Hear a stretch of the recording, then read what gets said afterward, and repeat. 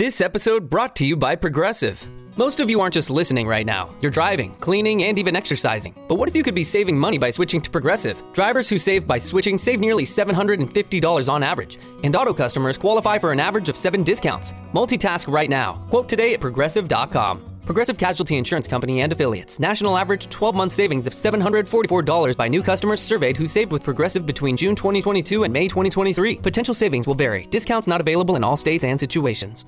Passion, drive, and patience. The formula for winning championships is also what keeps your ride or die alive. eBay Motors has everything you need to maintain your vehicle and level it up to peak performance. Superchargers, roof racks, exhaust kits, LED headlights, and more. Whether you're into speed, power, or style, eBay Motors has you covered. With over 122 million parts for your number one ride or die, you'll always find exactly what you're looking for. And with eBay Guaranteed Fit, your part is guaranteed to fit your ride every time or your money back. Because with eBay Motors, you're burning rubber, not cash. With all the parts you need at the prices you want, it's easy to make your car the MVP and bring home huge wins. Keep your ride or die alive at ebaymotors.com. Eligible items only. Exclusions apply. See ebaymotors.com. What's up, everybody? This is Nick. Thanks for checking out today's episode. Before you get started, just a quick warning. My audio on this episode is pretty terrible thanks to some operator error on my microphone settings. But anyways, if you can bear with a little bit echoey on my part, I hope you enjoy the episode. If it's too much to handle, don't worry. We'll be back soon with another great episode.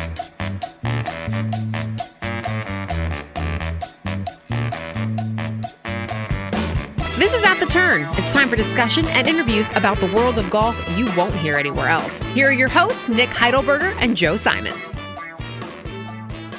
9 of the top 10 players in the world squared off at the Genesis Invitational in Los Angeles, California. And none of them won, Nick. None of those... Wait a minute. Is Adam Scott in the top 10? I should ask you that first before we... He is, yeah. Well, one of them won. It was Adam Scott, winner of the Genesis Invitational. His first win in 4 years, was it not? No, it was not. He won the Australian PGA, really recently. I might have been his last start. 4 years. Well, you didn't specify. Give me something. I'm having a rough start. You're blowing up all my Adam Scott research in the first, not even a minute into this podcast. Welcome in to At the Turn. We're going to do a little recap of the Genesis Invitational because there were so many top players in it this year. Kind of an elevated event now. Tiger, the host of it. But Nick, Adam Scott, the winner. Yeah. So he's been on kind of a tear lately. As I mentioned in the intro, he won the Australian PGA. Now he wins the Genesis. So a couple big wins. He's in the top 10 in the world. It was really interesting. Actually, watching this tournament was one of the most interesting of the year because it was the first time I felt like the course was a major factor, and guys, it really got the best of a really good field for a lot of guys. I mean, I think -3 was the best score anybody shot in the final round on Sunday. So it was interesting to watch him and feel like he has to play well in order to win, and he could easily make a double bogey somewhere in that back 9, and it could be anybody's ball game, and he didn't do it. So it was fun to watch him pull it off, and he made a double on the front 9. Rory made that triple on the front 9. It was kind of carnage all over the place. So I thought a really fun event, and maybe something we can touch on a little bit later, Joe, but I think all those guys who suffered from the anchor putting ban are starting to come back.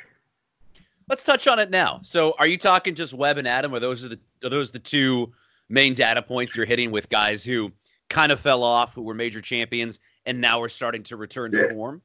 Those guys are the two most prominent. Keegan Bradley also is in that mix. Ernie Els won the Open Championship putting with a belly putter. But yeah, Adam Scott was number 1 in the world in 2013 when they announced this putting ban. And the ban, it's kind of interesting because I did a little bit of research, but it's kind of hard to pinpoint when guys started falling off because they announced in 2013 that they were going to have this ban, but it didn't go into effect until 2016. So they started to tinker. They had a trial and error period. They could go back to the belly putter if they wanted to for a couple of years in there. But Adam Scott was number 1 for a while. In 2013, he was number 2 for a long time also. He dropped all the way down to number 83 in the world in the time being, and then now he's back up to number 7. Webb Simpson was up to number 5 in the world in 2012. He dropped down all the way to number 95, and now, again, he's back in the top 10. He's number 8 this week. So 2 of the guys in the top 10 were in the top 10 almost 10 years ago, basically had to completely redo half their game, and now back in the top 10. Yeah, and both have won very recently. Webb winning in Phoenix, now Adam Scott winning in LA. Generally speaking, Nick, do you think the belly putter should be banned? Yeah, I do. Why? I think it's a good ban because the reason why they banned it is it basically was the only stroke in golf where you weren't using your hands as a free swinging motion. You know, you have it anchored, and you know what I mean? You're taking away that human skill. And I think golf asks to show your skill. So when you take that part out of it, it's not what the intention of the game was to be, and it's not what golf is supposed to be asking you. So I definitely get it. I think it's definitely unfortunate that it was kind of, this anchored putting was kind of discovered and then it got really hot. I mean, even guys that weren't known as anchor putters tinkered with it. I saw Justin Rose kind of tried it out and was thinking about doing it. Ernie Els was a guy who did it. He won the British Open doing it, but he wasn't, a full-time anchor guy. So it was just getting to a point in the early 2000s there where it was like, okay, is this really what we want to become? And they said, you know what? No, this isn't what the intention was to be. So I get the ban. To me, it just seems so arbitrary, and it did at the time, considering where distance has gone in golf. To draw the line at this seems somewhat arbitrary. And your point is taken that you're taking some of the skill's the wrong word, but I would say challenge, maybe. Challenge, yeah, because the opportunity to screw up is greater when the putter is not jammed into your gut. Now, there's a lot of television police out there who love to call in and say, oh, well, you see this putter is anchored up against their forearm or their wrist, and trying to come up with a thing to say how these guys are still cheating. That's annoying.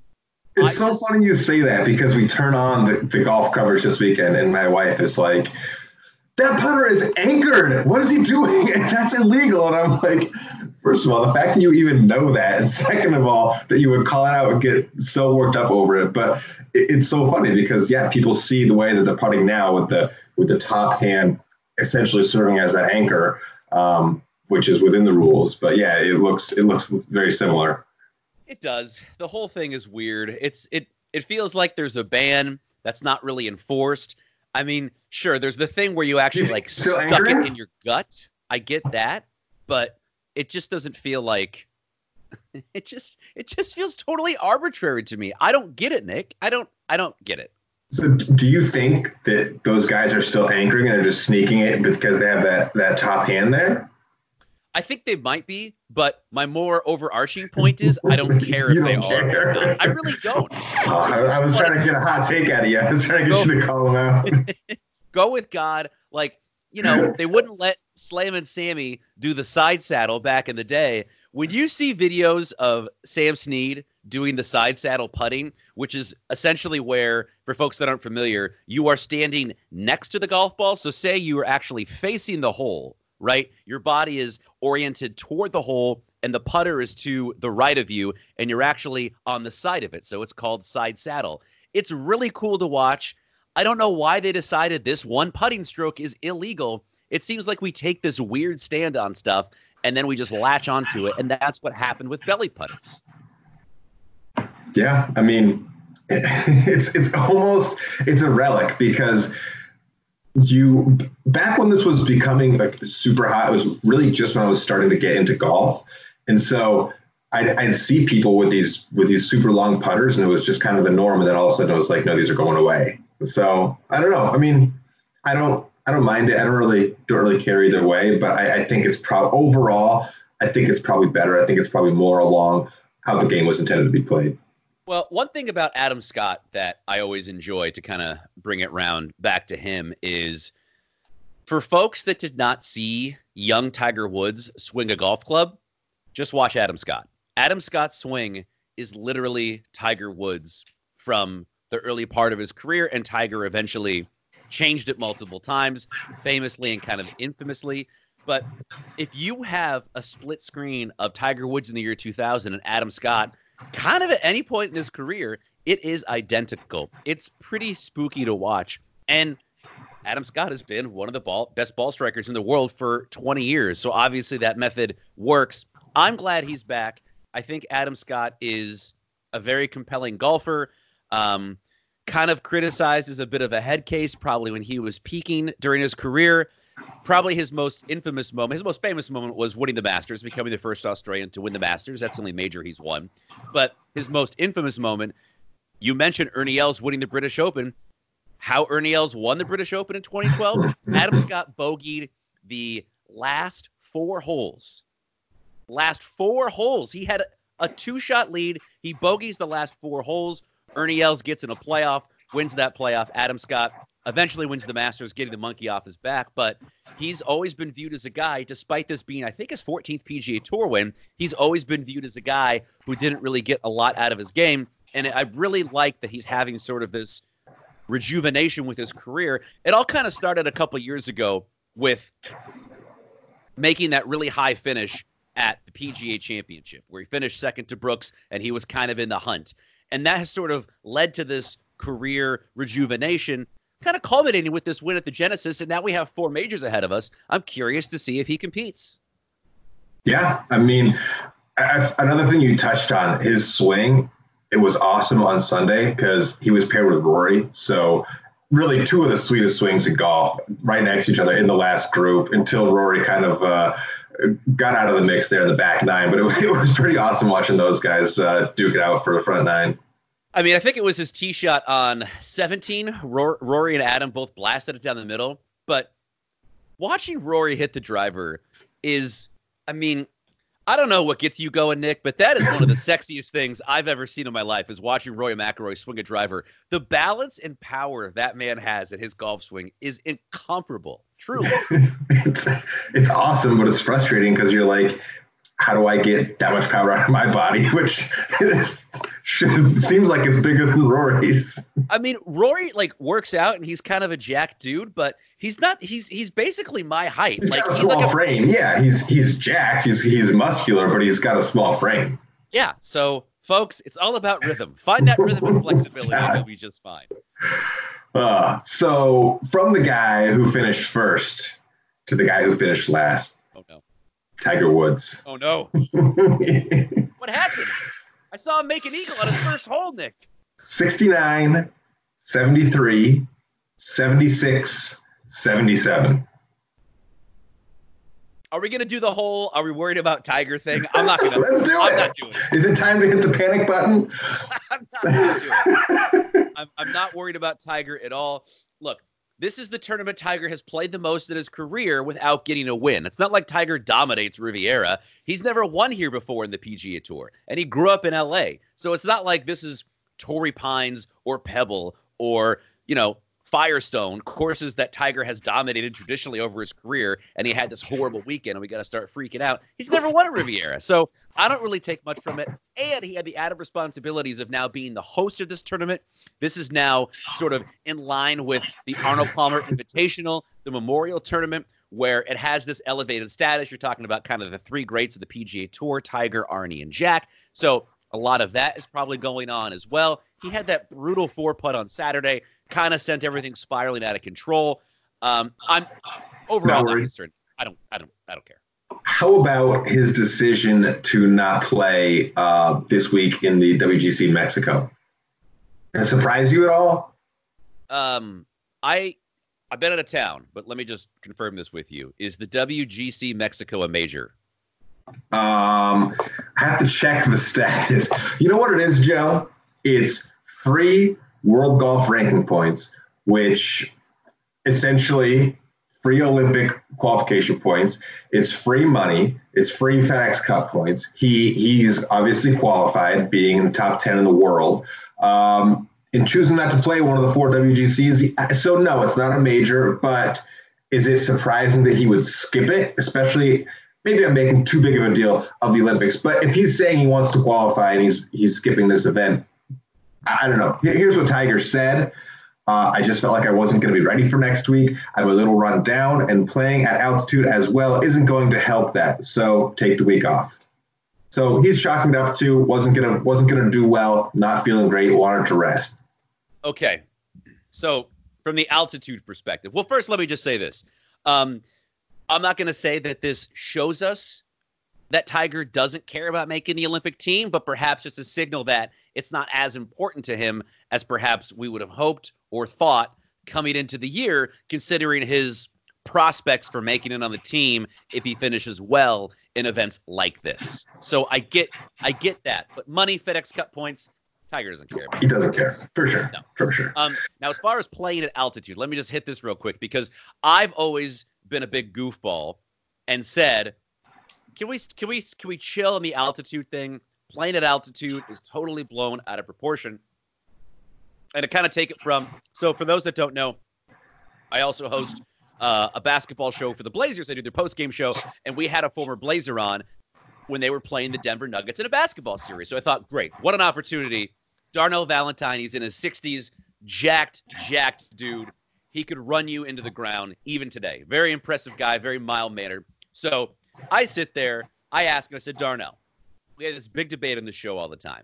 Does playing at altitude actually make a difference? And he just looks over me and goes, what are you talking about? Yes, it makes a difference. It takes about 10 minutes to catch your breath. You need timeouts early. It makes a huge difference. So ever since a very finely tuned professional athlete told me that I'm just a little goofball, correct, I take the altitude stuff a lot more seriously than I used to. So I think there's some merit to what Tiger is saying regarding that this specific event, you got to leave the country at altitude. It's a whole thing. I kind of understand. Okay. I mean, that's an interesting tidbit about the altitude, because I always thought it was kind of an excuse. I travel quite a bit, Joe. I've never noticed a difference. I mean, I'm not an elite athletic. I'm not constantly like riding my bike across the country like one of those pros. But I've never been like, oh man, I must be at altitude. I'm really having a hard time catching my breath. He was in his reaction, and we had like a 5 to 7 minute conversation preceding that where I was very impressed. Obviously a very polished dude. Played in the NBA for 15 years. And his reaction was so shocked that I thought the altitude thing was a myth, that it leads me to believe that, yes, it is in fact a thing. And even though we may think of it as an excuse, that, yeah, it's real. It actually affects these guys quite a bit. What about the difference between competing in an NBA basketball game at altitude versus playing golf at altitude? Sure. I would say this. There are, aside from Vince Carter, very few NBA basketball players that are Tiger Woods' age. So I'm not saying that playing golf takes the toll on your body that it does running up and down a court for 40 minutes. Not even close. But leaving the country, altitude, the nature of the event, a course that Tiger isn't really familiar with. So he'd probably have to catch a little bit of lightning in a bottle to even have a good finish. I don't even know if he's played at this event. Maybe once or twice at the most. But I just think all of that combined, it doesn't surprise me. Now, if this was, say, Bay Hill or Doral or the Memorial, again, if it was a tournament that traditionally Tiger has done well at, I'd be surprised. This one, I'm not. Despite the WGC, the no cut, the FedEx, the Olympics, all that kind of stuff. I do remember seeing a couple of years ago that Vince Carter signed like a 3-year NBA contract. He's not still playing, is he? Vince Carter is still in the NBA. He's an Atlanta Hawk. Yeah. He, I think, has played in 4 decades now, because he started in the 90s, 2000s, the 10s, and now the 20s. And unbelievable. People think he's going to retire, but he's not said anything about him retiring. He's like a really solid veteran player. You know, Vince Carter has he ever is like been retired? No, Vince Carter is like 6th all time in made 3-pointers in NBA history. I mean, I can't. The last time he wasn't in the NBA, I was like in 4th grade, so it makes sense. Folks, reason to watch a Hawks game, check out Vince Carter. Seriously, I'm going to have to check one out sometime. Okay, enough on Vince Carter. Enough on the WGC. Do you have anything else in Riviera? Not particularly. I threw out there that it should host the U.S. Open, just based on the way that it was playing, and it has once. I believe it was 1948, if I'm not mistaken. But it just watching guys play that course and get around it. And then obviously with the whole shenanigans to go through with the USGA and the US Open every single June with like tricking out courses, like it just kind of makes sense that they could bring it there and not have to really go too crazy to satisfy their goal of having the winning score being around par. Yeah, I mean, it hosted the PGA Championship more recently in '95, won by Steve Elkington, and then in '83 it also hosted the PGA Championship. So I could see that being a little more realistic. It seems like for established courses like Riviera, I think it's probably really tough for a golf course to get back into the rotation if you're not a new golf course or you haven't been in the rotation every so often, right? Like, right.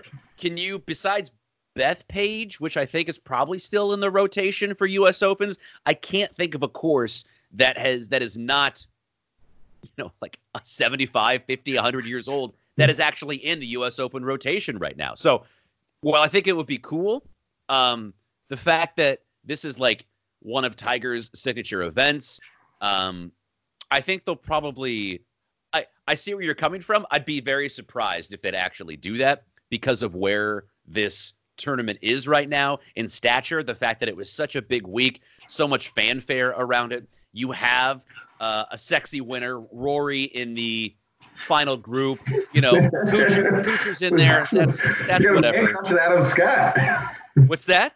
So you got a man crushing Adam Scott. Oh, sexy swing. He's an attractive man. It's all good. Also, by the way, if I can for just 10 seconds, is there a less scary person breathing down your neck than Matt Kuchar? Boy, Adam Scott, give me a break. Like, Adam Scott had what? It was like a 12-foot birdie putt on 17 to make it a 2-shot lead.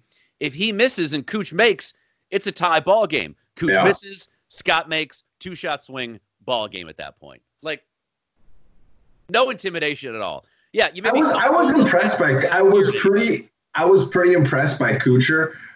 Even when he hit bad shots, his touch was nice. He was always getting himself back into the, every single pitch shot and his long putts were within a foot or two. So Cooch, a nice top 3, top 5 for Cooch. Did he finish second? I don't know. Yeah, he did. He finished tied for second, 72. And I'm not going to kill him for shooting 72, but he had the tournament. He did. I don't know. I would disagree with that. You would? Yeah, just because he had the lead going to the last day doesn't mean. I mean, a lot can be decided, especially on that course, how tough it was playing. I don't think there's any fault for not sealing the deal. Let me pose it this way: would you have been more surprised if Kuchar finished it off than anyone else winning this tournament in the last 2 groups? I'd have been more surprised if Kuchar finished it off. Yeah, I know. He's not someone who finishes off golf tournaments with big names breathing down his neck. The biggest example was the 2017 British Open, where Spieth probably cheated a little bit with the whole driving range thing. Oh God, that was a mess. Yeah, that was a disaster. Yeah. I'm not gonna spend too much time doing this because my feelings about Kuchar are quite well known. I think he's a phony baloney. Had a good week. Good for him. It was great. All right. Joe, anything else in the Genesis? No. Okay, well, I have a surprise for you, Nick. But before we do that, we talked about drivers and putters a lot, but it's not the most important thing in your bag. You know what is, Nick? I do know what is. It's got to be a rangefinder. I played golf today, Joe. What? February golf in New England. It was pretty incredible. I didn't have a watch or my rangefinder on me. I was just guessing yardages. There was no yardage stakes in the ground.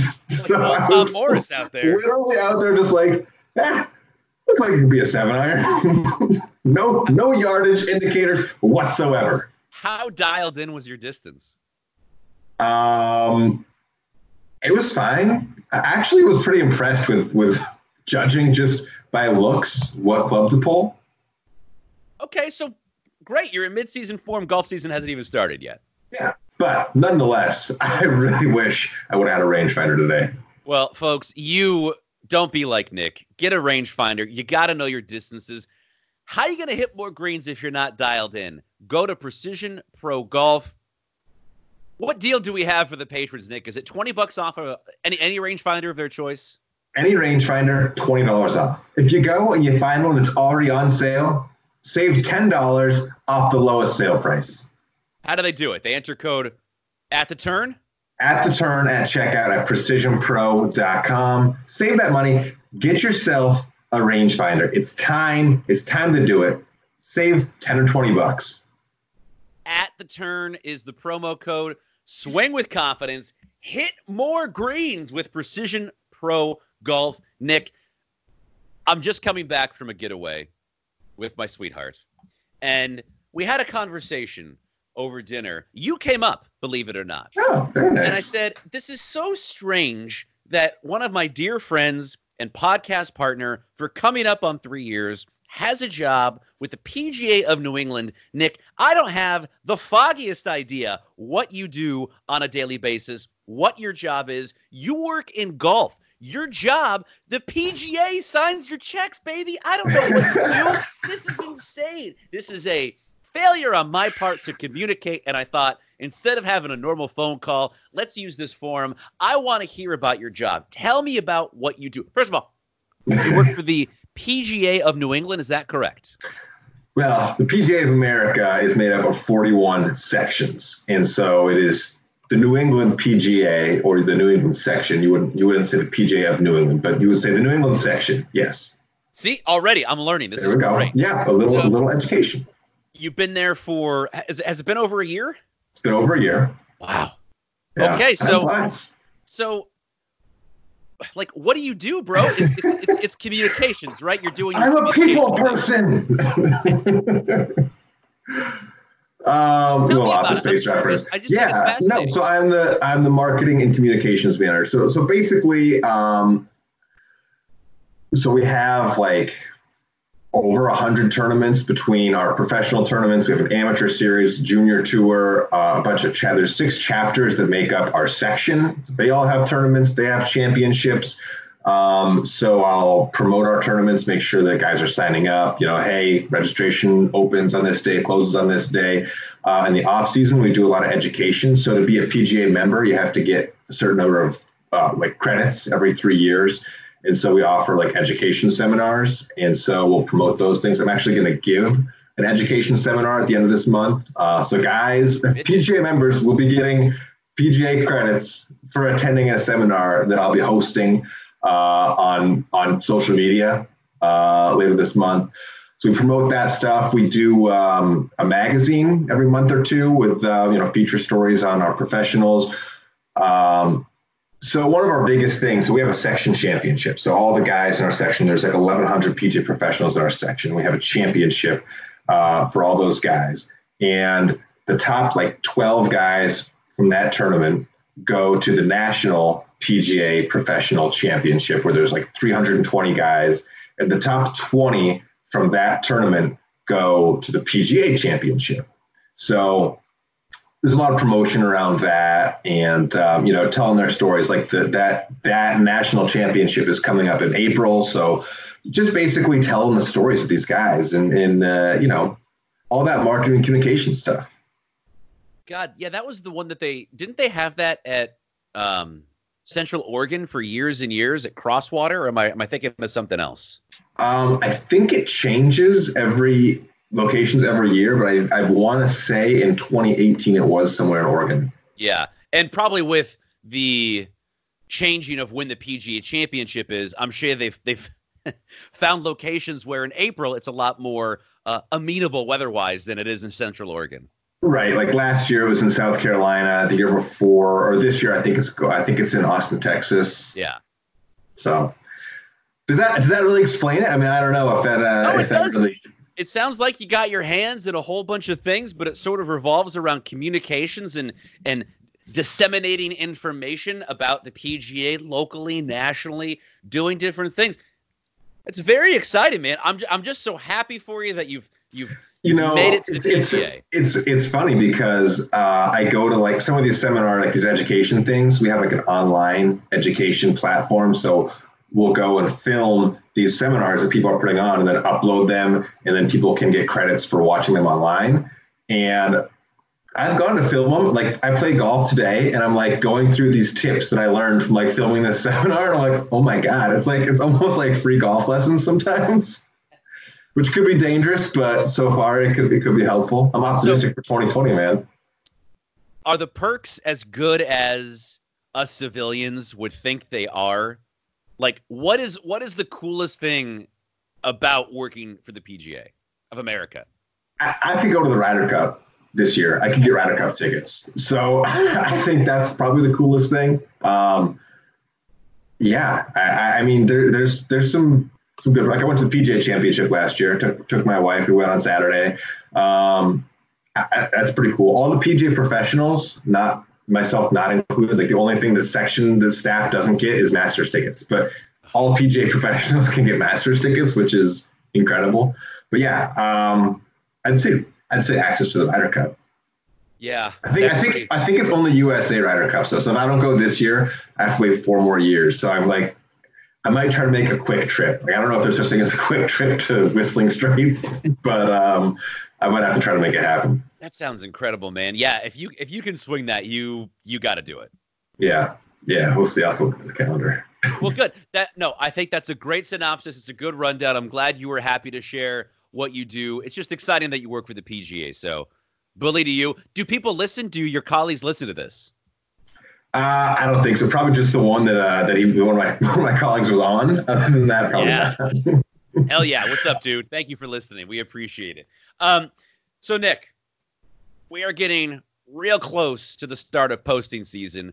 I joined a men's club. I'm very excited. Me and my old man. So tell me about it. So an actual golf club or just like an actual men's club. So it's why are you calling it a men's club? Well, that's what it is. What do you mean?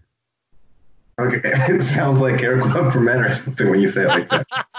No. I mean, well, I'm not sure what the specific. Are you a member of a golf course? No. So okay.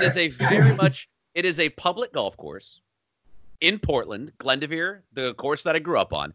And I was part of the men's club 10, 11 years ago when I was in college. And I did it for a summer. And you play in the club championship and you play in certain events throughout the year. And there's a normal Sunday game where there's different games and you play and you post and camaraderie and yada, yada, yada. So I'm doing that again with my pop. First week, we play Sunday mornings in March 1st, which may have already passed. Look, I haven't touched a club since mid-November. I got to get out there and start figuring it out because I have no idea what I'm doing. And yeah, posting season is nearly here, Nick. Yeah, I'm going to say we've gotten through winter. It's been a really mild winter up here. Like I said, I just played golf today. It's February, 17th, 18th. So, I think it's a little sooner for you. You can start posting March 1st. March 1st is when we start posting up here. Yeah, we're April 1st out here. But yeah, it's still nonetheless gives me an extra month to get it together a little bit. Yeah. And just a quick clarification, because I feel like there was a connotation of like sitting in a smoke-filled room with cigars and brandy and women can't walk into the clubhouse. It's nothing like that. It is nothing like that. It's just called the Glendoveer's Men's Club. That's all it is. Right. So you're not a member of a golf club. You're just a member of a club within the golf course. Exactly right. So you pay $75, $50 of that goes to gin, so you get your handicap up. So you get a handicap through the golf course, and then 25 of that goes to a pot for different tournaments throughout the year. Everyone pays it, and that's what it's for. So it's not like I'm actually joining a club and I get to play for free. I still got to pay for green fees, all these sorts of things, but we get handicaps, and then we get a chance to win the club championship, and they have a few other tournaments throughout the year. So it's kind of something to keep me honest, to stay on the golf course every week. You don't have to play every Sunday, but it's a reason to get out there and say, okay, are you going to play this week or not? So hopefully I play more golf. It'll be fun to do with my dad. He's in his mid-60s now, so, he's probably only got like 10 more years of real good golf left in him. Hopefully it's more, but I got to squeeze it out of him while I can, so it should be a good summer. That's awesome, man. We'll have fun with that. It should be a lot of fun. So I guess my point is, Nicholas, what's next on the calendar for us? Whew. Well, not the WGC Mexico. I think the Players is in March this year. Yeah, it definitely is. Should we try to get Smoot back on to talk about? We got to get Smoot back on to talk about like getting ready for the golf season. What am I supposed to do? Give me some tips and tricks and drills, something like that. Yeah, we'll get Smoot back on for sure. I also have a couple other ideas in the back of my head. I'm not ready to put out there publicly yet, but stay tuned. I can't wait. I can't wait till the podcast ends. I just don't want to promise anything to the fans if we don't end up, fulfilling. I love that philosophy. Under promise, over deliver. Exactly. Should we wrap it up? Yeah, man. We'll come back. We'll come back with Justin Smoot in late February or March. I hope he's listening and wants to jump on. I'm sure he does. Smoot's a riot. Also, Smoot, if you're listening, Lacey is very concerned that you don't remember her from the epic bus ride you two had together on the way to Nick's wedding. I know that's not true. It was a special bond you two formed. And if you're not listening, I'm certainly going to ask you about that when you come on the podcast next. One more time, Precision Pro, get yourself a rangefinder. The year is now at the turn. Is the promo code. Save $20 or you save 10 if you see a rangefinder on sale. Swing with confidence, hit more greens with Precision Pro Golf. This was fun, Nick. All right. See you later. I'm Lacey Evans. Thanks for listening, and we'll see you next time at The Turn.